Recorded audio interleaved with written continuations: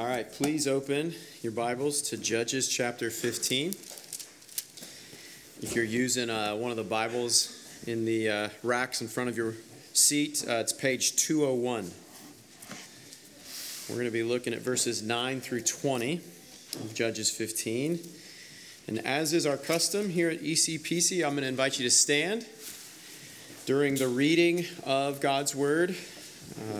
You're not going to stand the whole sermon, so that's good news. But just for a minute or two, you're going to stand as a way of being especially attentive to what God is saying to us, because we believe that the document is, number one, God speaking to us. So the God who created you, your maker, is saying to you these words I'm about to read. And then this is a living and active supernatural experience to receive the word of God. We live primarily by what God shows us in the Word. So with that in mind, put your full attention on verse 9 of Judges 15. Then the Philistines came up, and they encamped in Judah and made a raid on Lehi. And the men of Judah said, "Why have you come up against us?" They said, "We have come up to bind Samson, to do to him as he did to us." Then 3,000 men of Judah went down to the cleft of the rock of Etam and said to Samson, "Do you not know that the Philistines are rulers over us? What then is this you have done to us?" And he said to them, "As they did to me, so I have done to them." And they said to him, "We have come down to bind you, that we may give you into the hands of the Philistines." And Samson, they said to him, "No, we will only bind you and give you into their hands. We will surely not kill you." So they bound him with 2 new ropes and brought him up from the rock. When he came to Lehi, the Philistines came shouting to meet him. Then the Spirit of the Lord rushed upon him, and the ropes that were on his arms became as flax that has caught fire, and his bonds melted off his hands. And he found a fresh jawbone of a donkey, and put out his hand and took it, and with it he struck 1,000 men. And Samson said, "With the jawbone of a donkey, heaps upon heaps, with the jawbone of a donkey have I struck down 1,000 men." As soon as he had finished speaking, he threw away the jawbone out of his hand, and that place was called Ramath Lehi. And he was very thirsty, and he called upon the Lord and said, "You have granted this great salvation by the hand of your servant, and shall I now die of thirst and fall into the hands of the uncircumcised?" And God split open the hollow place that is at Lehi, and water came out from it. And when he drank, his spirit returned, and it is at Lehi to this day. And he judged Israel in the days of the Philistines 20 years. Y'all can have a seat. Jesus, we thank you for emphasizing the absolute necessity of your word. Thank you for your words, where you say it's true that we don't live by bread alone, we live by every word that comes from the mouth of God. Thank you for drawing us to this place, whether we come with voracious appetites for the word, or whether we're just kind of here out of a sense of routine. We pray that you would right now pique our interest and make us deeply, deeply receptive to what you are revealing to us. Not ultimately about Samson, but what you are revealing to us ultimately about Jesus. And we pray this in his name. Amen. Here's my question for you guys. Have you ever actually taken a thorough look at your phone bill? Have you ever actually looked at the details of the phone bill? And perhaps specifically, have you ever surveyed the specific charges that show up on a phone bill? Now this isn't from North Carolina. This is from a phone bill in New York City, because it's more superlative and it makes my point. But here's what you'd see if you looked at a phone bill, maybe your own, but certainly from New York. You'd find an administrative fee, a county receipts surcharge, whatever that is, federal universal surcharge, telecom surcharge, regulatory cost recovery charge, state telecommunications excise surcharge. And it just keeps going. This is clearly, I just learned this word this past week, a boondoggle. It's a racket. It's a ripoff. What are these charges? They're just made up. And we know that, as much as this is a racket, we just have to roll with it. It's just the way it is. It's the status quo. And we know it's oppressive. And it's not just the fees that are oppressive. We know that our phones have taken over our lives. Even our phones are concerned with how much we are on our phones. They report screen time and they essentially say, "Are you okay? You're looking at me a lot. I noticed you were looking at me while driving the other day." It's physically dangerous. You're running these comparisons with all your friends on social media. It's destroying your mental health, and your relational health is going down. It's just all around. It's oppressive and bad. But here's the thing, we're accustomed to it. We need our phones. We're desperately reliant on them. And so now imagine if someone came along and whether they knew they were doing this or not, they disrupted the status quo of phonedom.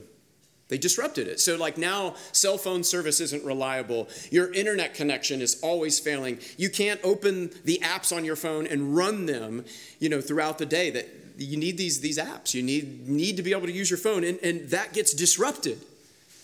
Now, I think we can all admit we would go to that person, or we'd send a delegation of people to that person who was disrupting the status quo, and we'd say, "You need to either repent or you got to go." Because this is the status quo. This is how life works. And we can all agree that it's not ideal. It's actually quite disruptive and bad for us, but this is how it is. And so you either need to comply with it or you got to go. And that's what's going on here between Judah and Samson. In this scene of the Samson stories, we see Samson is spoiling the status quo. The status quo is that the Philistines are the rulers of God's people. And maybe we can admit that we don't like that. It's not ideal, but that's just the way things are. That's the new normal. And so, quite dramatically, in verse 11, you see 3,000 men of Judah come to confront Samson. Just think about this. Think about what this is saying. It's not, a group of 5 men, 10 men, maybe even upwards of 20, 30, 40, or 50 men. This is 3,000 men confronting one individual.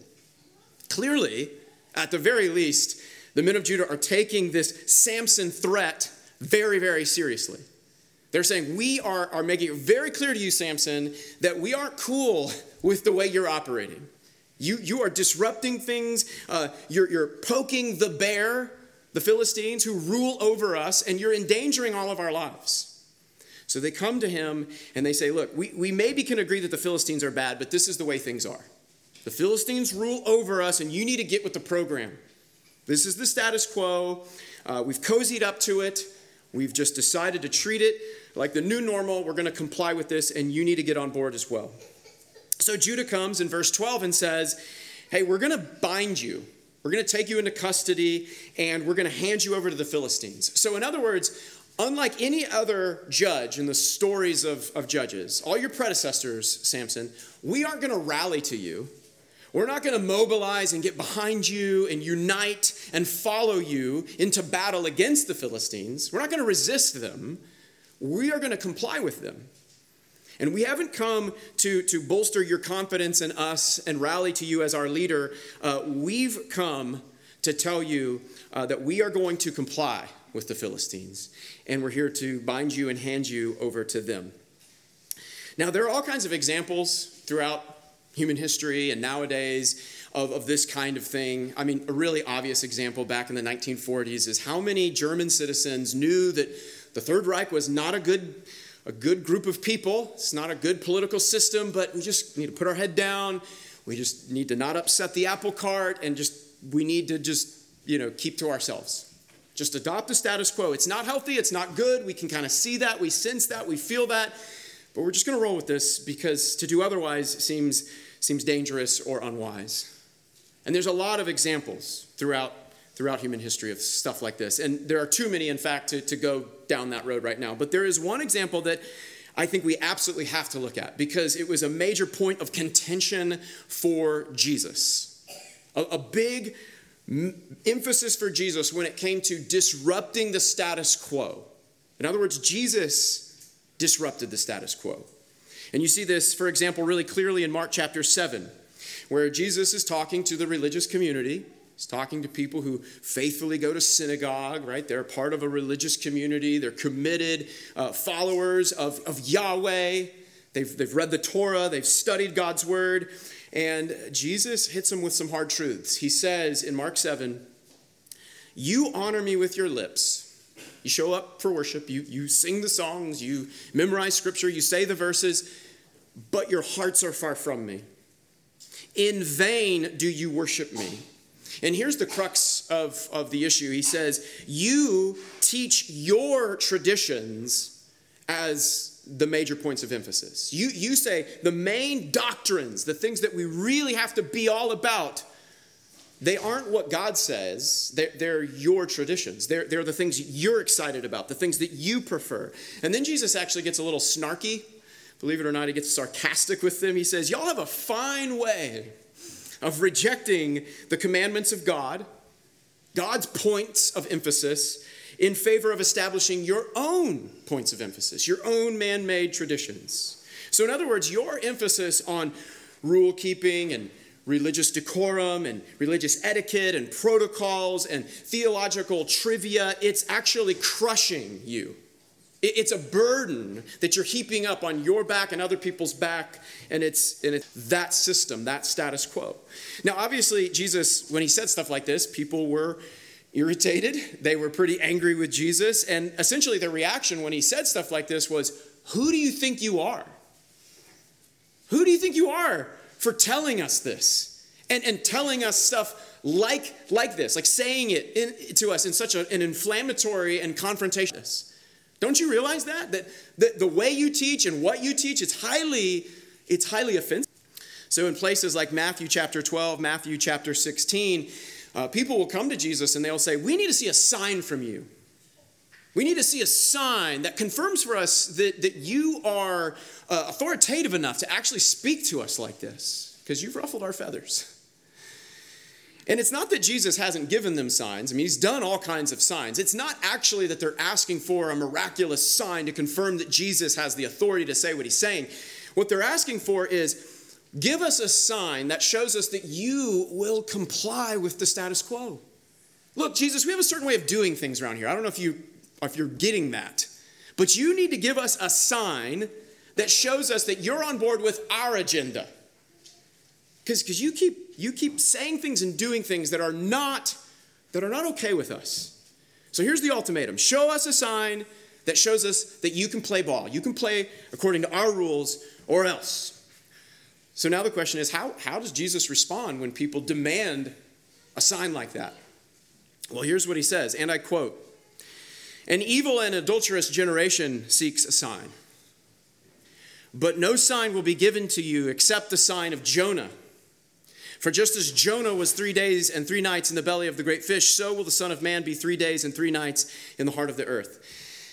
Okay, let's pause here. Jesus is referencing who? Jonah. Who's Jonah? Jonah is what I like to call the most terrible person presented to us in Scripture. He is, because there's a lot of terrible characters in Scripture, a lot of villainous people portrayed in Scripture. But Jonah, he's the only one that had this moment with God where God is saying, I am never wrong, I am God, I am perfect, I am infinitely wise. And I want to show the villainous, wicked, immoral Ninevites, I want to show them my mercy. And I'm telling you, I'm God, and what I say is right is right. And I'm telling you, I desire to show the Ninevites mercy. And I get that you have a problem with the Ninevites, Jonah. I get that they are a highly evil, horrible group of people. I get that. But it doesn't change the fact that my desire is to show them mercy. Now, I'm going to give you a chance to repent, Jonah, because he's acting all huffy and he's acting like a pouty, petulant child, right? Sitting outside the city of Nineveh, demanding that God pour out wrath on that city. And God says, I'm not going to do that. So I'm going to give you an opportunity to admit that you're wrong and I'm right. And what does Jonah say? No, God, I got nothing to apologize for. I was right to resist your command to go to the city because I knew that even though you gave me a message of wrath, somehow you would orchestrate your mercy because that's the way you are. You don't care about justice. You don't care about right and wrong. I am a man of principle, God, and apparently you're not. It's pathetic You are wrong, God, and I am right. That's how the story of Jonah ends. He's bad.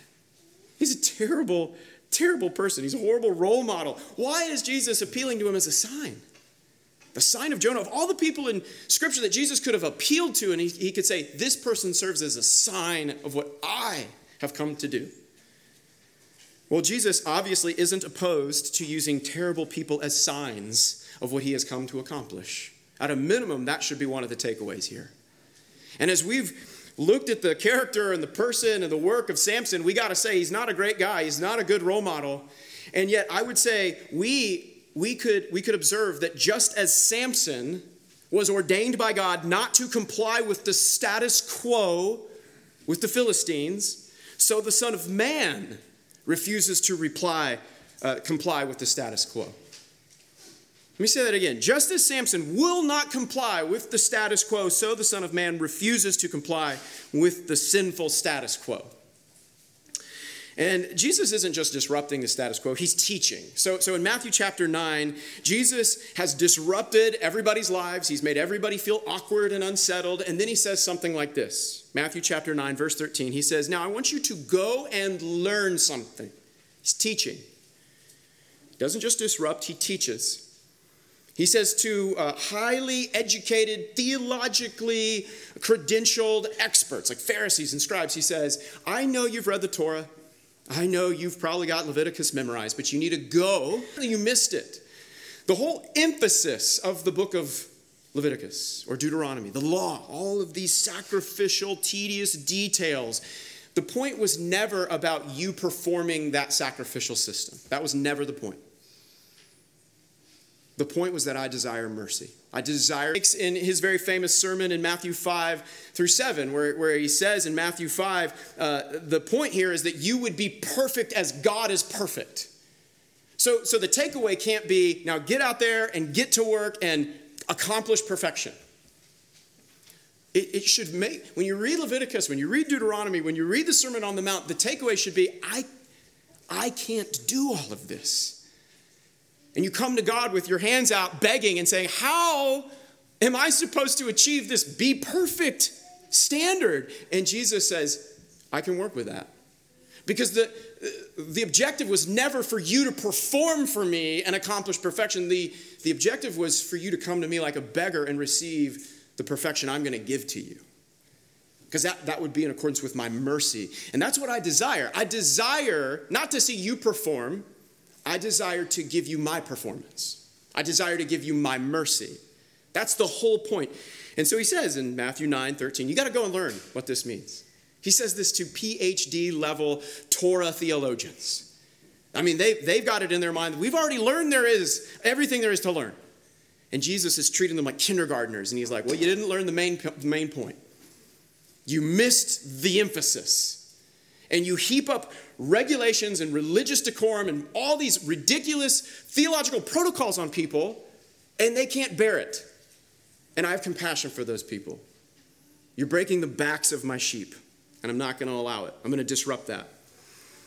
So Jesus, he comes and he disrupts their status quo. And of course, as you've read through the Gospels probably, you know that the religious community was very concerned with not only how Jesus taught and how he said things, but how he responded to their criticisms and concerns. And so the religious community says, man, this has massive implications. If we permit Jesus to say this kind of thing, I mean, in a sense, if we let Jesus off the leash, he could wreck the whole system. He's a huge threat. And that's the second point. Yeah, he's here to wreck the system. He's absolutely here to turn the world upside down. He's not going to do it the way we would think to do it. Or another way of saying this, you can't domesticate Jesus. He's untamable. You could try to put a leash on him, but next thing you know, you turn around, he's not on the leash anymore. He'll just take it off if he wants. He does whatever he wants. You're not going to put him in your little predictable, controlled environment and say, now, Jesus, stay right here. Just be the version of a Savior that I want you to be. He won't do that. And Samson is another sign of that. Samson is bound with these new ropes these strong ropes. There's no way anybody could break out of these ropes. He's handed over to this militia, this group of Philistines who have come to take him into custody. And God's whole point here, what God displays for us, is that Samson is indomitable. You can't domesticate him. So in verses 14 and 15, with quite a lot of flourish, God says, here's what happened when Samson was handed over by these 3,000 people from Judah to the Philistines. It says, the Spirit of the Lord rushes upon Samson. These new ropes, they just melt off. They just melt away. And then Samson doesn't have a weapon. He doesn't have a sword. He doesn't have a spear. But he sees this bone from a donkey skeleton, the jawbone of the donkey, sitting on the ground there. And he picks up this donkey, combining words, donkey's jawbone, and he uses it as a weapon of mass destruction. And I feel like in some ways, we're really not good at really imagining what this scene is portraying. So I want to kind of push you to do this. I mean, I know we don't have time machines, but let's pretend we did. And you got in a time machine and you went back to this moment. But just really think about it. What would you see? He's taking this bone and he is bashing skulls, like blood, brains, just gruesome, gritty stuff. And it's not just like 4 or 5, 1,000 bodies just piling up. And one dude just going nuts. I mean, it is such a surreal, gruesome, kind of gut-wrenching scene. And God's saying it. I'm not making this up. I'm not here to make you feel uncomfortable. But as one of my mentors says, I want to be as earthy as the Bible is. I want to agree with what God says. And this is what God's portraying to us. Y'all, this isn't just non-compliance. This is a complete overthrow of the system. That's what's being portrayed here. It's so in your face. It is so brash what God is communicating through this sign of Samson. And again, I think all scriptures point us to the ultimate accomplishments of Jesus. And so Jesus comes and I would say he fulfills what this sign is pointing us to. Jesus comes and he wrecks the system. And so I've already said Jesus disrupted the status quo, but then he always just kept pushing it. He kept pushing it to the point of what the Pharisees certainly thought of as absurd. So in Matthew chapter 9, we studied this last week in Sunday school, you can see that Jesus is making people bristle. He's saying things in ways that are clearly inflammatory and unsettling. And then if you keep reading in Matthew chapter 9, you see that Jesus just keeps going with this disruption to the point where he's really clearly wrecking the system. And so Jesus makes this point that I've come to forgive really horrible, wretched people.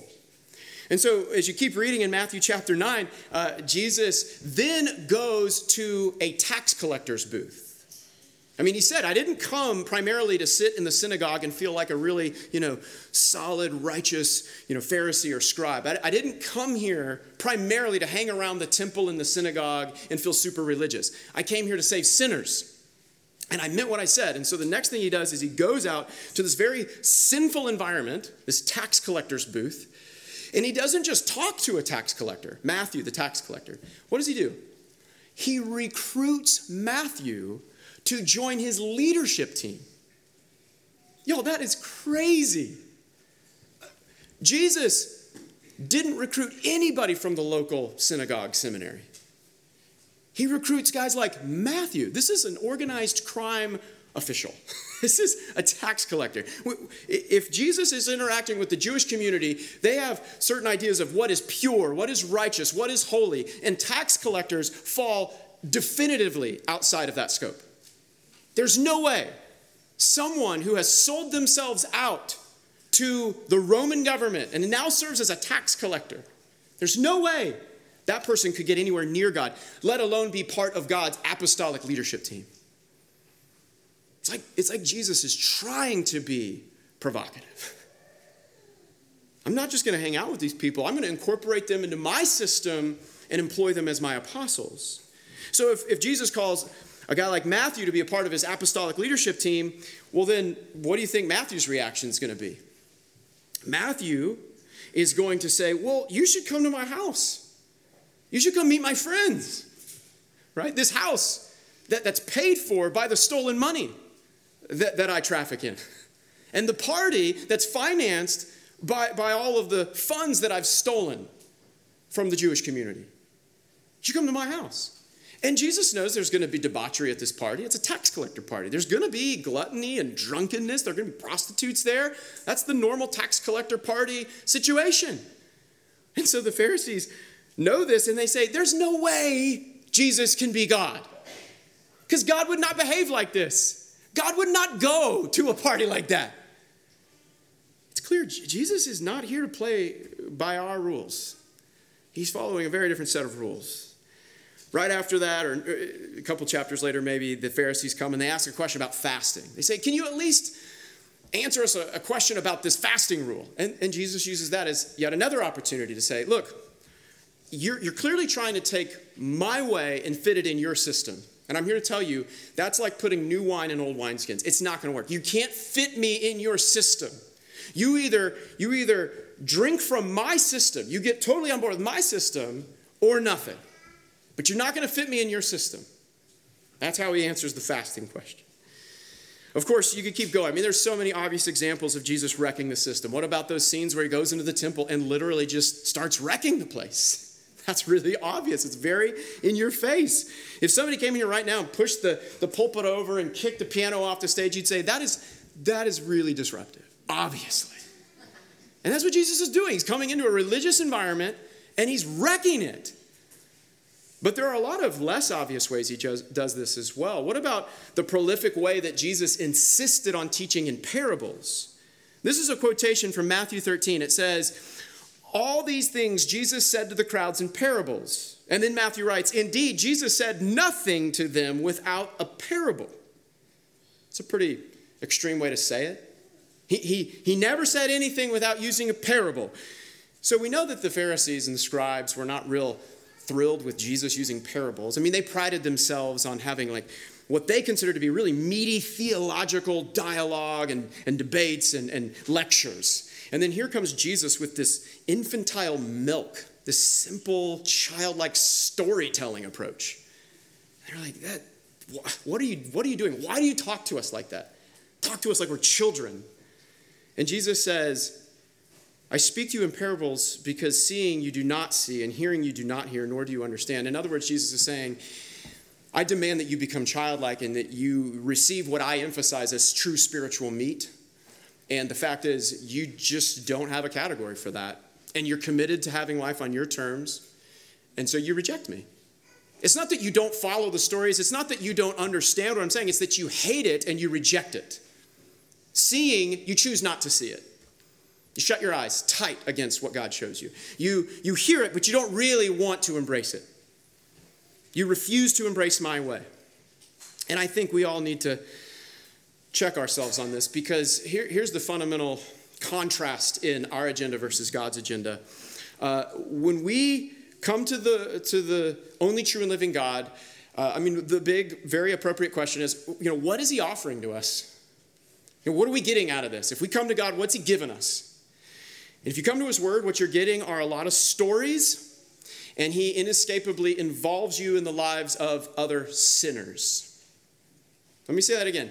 God, what are the benefits of following God? He'll give you a lot of stories, and he'll make you live life with sinners. Let's just start with the second one. Sinners? No, thanks. I don't. I would rather kind of keep things light, superficial, surfacey, and then just kind of, like a cocktail party, just kind of mingle around. Like, I don't want to get into your sinful life, and I definitely don't want you getting anywhere near my real sin stuff. That's like surgery, right? I mean, that requires me to surrender to something that's very invasive and intimate, and that's just, no thank you. I don't want life with sinners, if I'm being honest. And what about this stories business? I would rather have solutions. I mean, I got a lot of problems in life. There's a lot of anxieties and stressors and life situations, and I want to come to God and say, give me a formula. Like, give me a prescription. Give me an answer to my questions. Say, here, take 2 of these, call me in the morning, you'll be fine. But when I come to God, what do I actually get? I get a bunch of stories. I come to him with all these stressful things in life, and I say, so what you got for me, God? And he says, read the life of David. Have y'all ever read the life of David? It's not helpful. It's like the water's muddy, and then you read the life of David, and the water is really muddy. Right? So I go to God with my relational issues. And I say, give me a prescription, cure me, give me a solution. And then he shows me his word, which has this information about David. And it's like my relational issues, but way worse.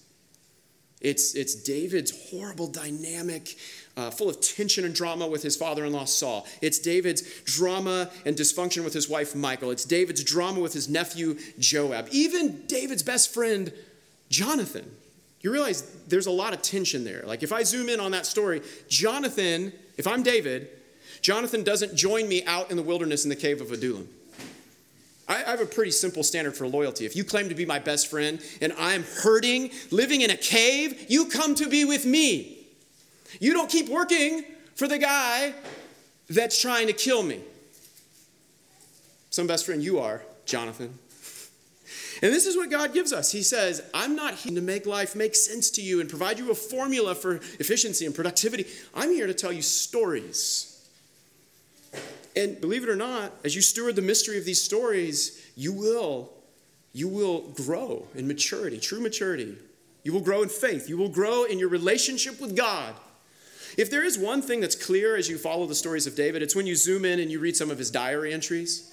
For example, Psalm 51, of all the things that are very, very obviously unclear about David's life, you zoom into his diary entries and you come to a place like Psalm 51 and you see the one thing that David can be really clear about, amidst all the muddy waters of his relationships, is that he is the chief sinner. You can't really know the heart and the thoughts of other people. You think you can. I know what they're thinking. I know why they said that. You know what this is about. We do that all the time. And that's actually part of our sin. Because you can't read people's minds. You can't really evaluate the details and complexities of their motives. You can't. And you certainly, let's all at least agree on this, you cannot repent for them. So you can have them dead to rights. I know what this is about. Doesn't change the fact that the only constructive way forward is repentance. And you can't do that for them. But good news, you can do that for you. You can repent. Wanting solutions and making excuses, and he supplements it with stories and this chief reality that you're a sinner. Because that's the way of true constructive life and fruitfulness. If there's one thing you can learn from all these myriad of stories that God tells us in Scripture, it's found in this summation statement in Romans 11. Romans 11 says this, and buckle up because you're not going to like it. Here's what it says. God has consigned all to disobedience. So just kind of sit with that for a second. He gave you over to disobedience. Your heart wants to disobey. Your heart wants to sin. God consigned you to it. I honestly don't feel great about that. If I were God, if I was all good and all powerful, I just would never have allowed the elect to disobey. I wouldn't have allowed it. I would have intervened before the disobedience. But that's what it says he did. He consigned all to disobedience. And here's why. It says why he did it. He did it so that he could have mercy on all those who were consigned to disobedience. So this checks out with what God has said all throughout Scripture. My desire is to not give you this productive, formulaic, predictable life. My desire is to enter into the messiness of your life and to lavish my mercy on you and for you to marinate in the mercy and to put away your quest for formulas and quick fixes and easy solutions and avoiding sinners, because that's messy and difficult. My desire is that you would know my mercy. This is the big thing that I'm offering. Luke chapter 18, Jesus tells this parable. He says, 2 men go into the temple to pray. One is a Pharisee, one is a tax collector. The Pharisee prays first. The Pharisee's prayer goes like this. God, thank you that I am not bad. Amen. That's a shortened version. He says, I'm not like other bad men. I'm not an extortioner. I'm not an adulterer. And then he notices this tax collector in the building. He says, I'm not like him, for example. I'm so thankful. Thank you, God, that I'm not bad. Subtext, I'm very grateful that I don't need mercy. Or I need it a little bit, like marginally, but I don't need it as like the main thing of my life. Not like these other people, extortioners, tax collectors, adulterers. Thank you that I fast and I give tithes. Amen. That's his prayer. Now contrast that with the tax collector. Jesus says now the tax collector, he wouldn't even really approach the altar. He just felt so ashamed of how wretched he was. And so he stood far off. He wouldn't even lift his eyes to heaven. He beat his chest and he cried to God saying, be merciful to me, a sinner. And then Jesus collector went home justified rather than the other. Let me say, if you have excuses, right, you'll admit, I'm not perfect, but honestly, like, I know why I did what I did. Well, I know why I did it. And I got nothing to apologize for. I have an excuse. I have a reason. And honestly, I'm doing pretty good. I have some kind of argument of my own merit. Let me tell you what the Bible just screams at you. You don't belong to God. If you make excuses and you have arguments of like, I'm doing it right, I'm doing it pretty good, you don't belong to Jesus. You just don't. You probably, relative to a lot of other people, you're probably a pretty decent person. I don't deny that, but you don't belong to Jesus. But if you're evil and you desperately need a Savior, to not just say, I want to give you some counsel, but to say, I want to experience my body breaking, and then I want to give you my body as your bread. I want you to eat my body. That sounds crazy. If God takes on flesh and says, I'm going to die for you, I want to pour out my blood, and I want you to drink my blood. I mean, what would compel you to receive such a violent, jarring invitation? Eat my body, drink my blood. And the only thing that will drive you to do it is if you understand that you're evil. You're not someone who can merit their place in God's family. You need infinite forgiveness. That's how you're justified. And that really is the critical question for all of us. It's like, how can I justify myself? How can I know I'm okay? In John chapter 6, Jesus says, here's how you know the fundamental work of your life has been accomplished and you're justified. It's not that you do the work, it's that you believe in the one who was sent to do the work for you. That's what he says in John 6. Your contribution, your work is to believe in the one who came to do the work for you. And when Jesus says that, people immediately say, well, what sign are you going to give us to back that up? And then Jesus starts talking about the Passover. And he says, the Passover is all about me. That slain lamb, you know what that was really about? That's about me. And then he issues this statement, this invitation, unless you eat the flesh of the Son of Man and drink his blood, you have no life in you. And then how do the disciples, right, the crowds of people following Jesus, how do they respond to this? Well, there's a delegation that comes and they say, what you're saying is very offensive and unpalatable. It's hard to stomach what you're saying. Jesus, it's a hard saying. Who can listen to you talk like this? And many of his disciples turn back and no longer walk with him. Because he's wrecking their system. Because it's not a system of merit and excuses, which is what we traffic in by default. Jesus flagrantly says, I am here to wreck your system of merit. And I'm here to eclipse it and supplant it with a system of mercy. That's what I'm offering. And that's the sign of Samson. In a really personal, specific way, that's the sign of Samson right here at the end of this chapter we're studying this morning. It's clearly mercy and not merit in the story of Samson. Samson's not a good role model. He's not a good guy. The whole question of why would God use a guy like Samson? It can't be because Samson has merited this opportunity. It's so in your face. It is an emphatic emblem of God's mercy. So look at how this chapter ends. Verse 18 and 19. Samson, after he's slaughtered 1,000 Philistines, he hasn't taken a drink in a while. He's very, very parched. Right? dying of dehydration, and he's saying, I'm dying of thirst, I'm weary, God. And then he says, and I'm at risk of falling into the hands of the uncircumcised. Now, think about how God could respond to this prayer. God could say, okay, Samson, hold on. So you're concerned with purity? Because you just predicated your prayer on, you don't want me to end up with the uncircumcised. Okay, so that's your angle. You are arguing that you're motivated in your prayer life by your desire for purity. Let me just back up a couple chapters. He's marrying into the Philistines. And his mom and dad are trying to say, don't do this.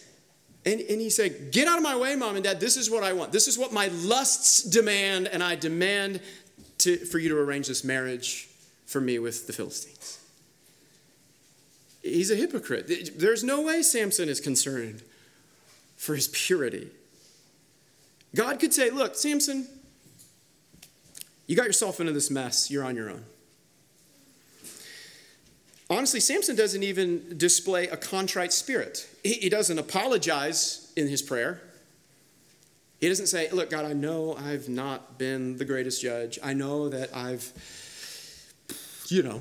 done a lot of bad things. But if you would be willing to give me a drink of water, I'd really appreciate it. Like, that would be some level of contrition. He just says, help. Kind of demands it. Like, help. You going to do anything? That's his prayer in a nutshell.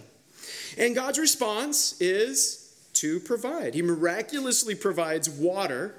And so now you're thinking, okay, Samson, after he's revived, he's refreshed, when you're dehydrated like this, you're not thinking straight. So once he's revived, he'll say, God has shown me such mercy. In fact, let's name this place. God is so merciful. I don't deserve it, and he is so merciful.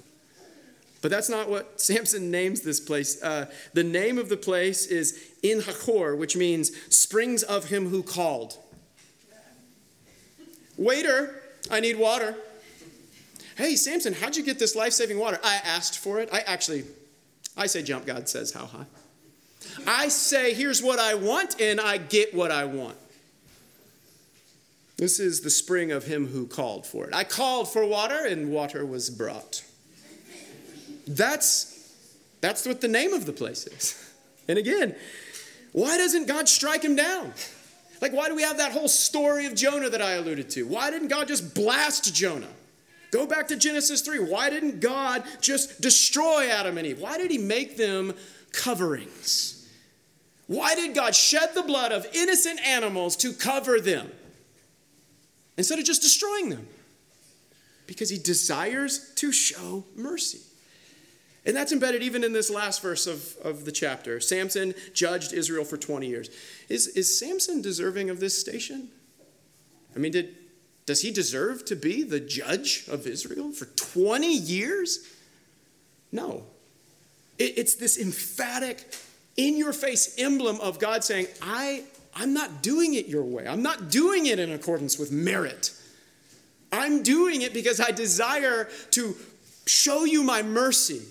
In fact, I want you to eat the body and drink the blood of. That's what God's about. He's so in your face with it. So let me just end with giving you a few examples. All of us in this room are children. You may be in your 40s, 50s, 60s, 70s, 80s, but you're a child.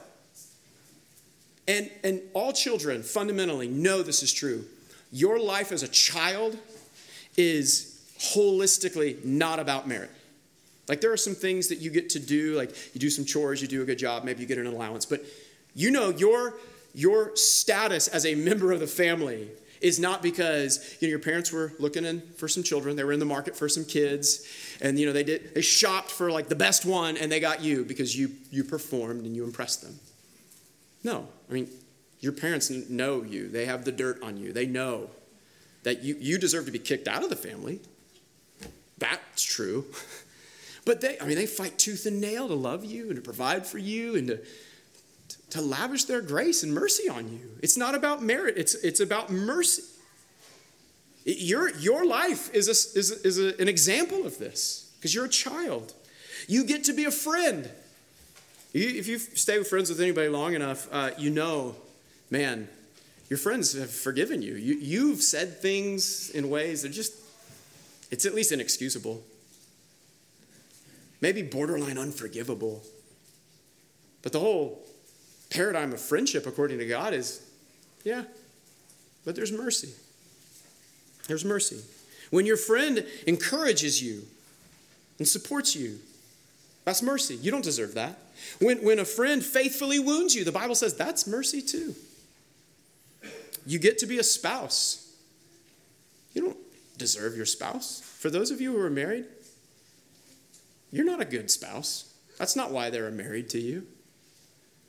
You get to be a spouse because God wants you to steward the mystery of forgiveness and bearing fruit in keeping with repentance and mercy. That's why you're married. It's not because you're amazing. It's because you're a sinner. And God wants you to know in a very intimate, personal way more of the depths of the mystery of his mercy. You're a member of the church because God wants you to know mercy. I like to tell people when they come through the Roots class, everybody's looking for a church to be a part of, right? If you're a Christian. And there's all kinds of churches in Charlotte, and some have these great kids programs, and some have great music, and some have these beautiful campuses, manicured, and all these great things.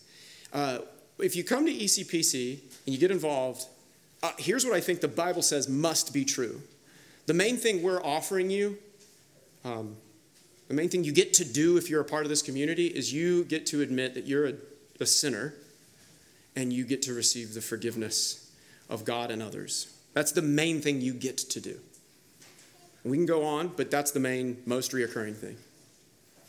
And it's not to sound mean, it's to say that this is what God wants for you. He desires to show you mercy, and he's surrounded you with signs to really show you this and to provoke you into this place where we would see and savor the unparalleled love and mercy of God.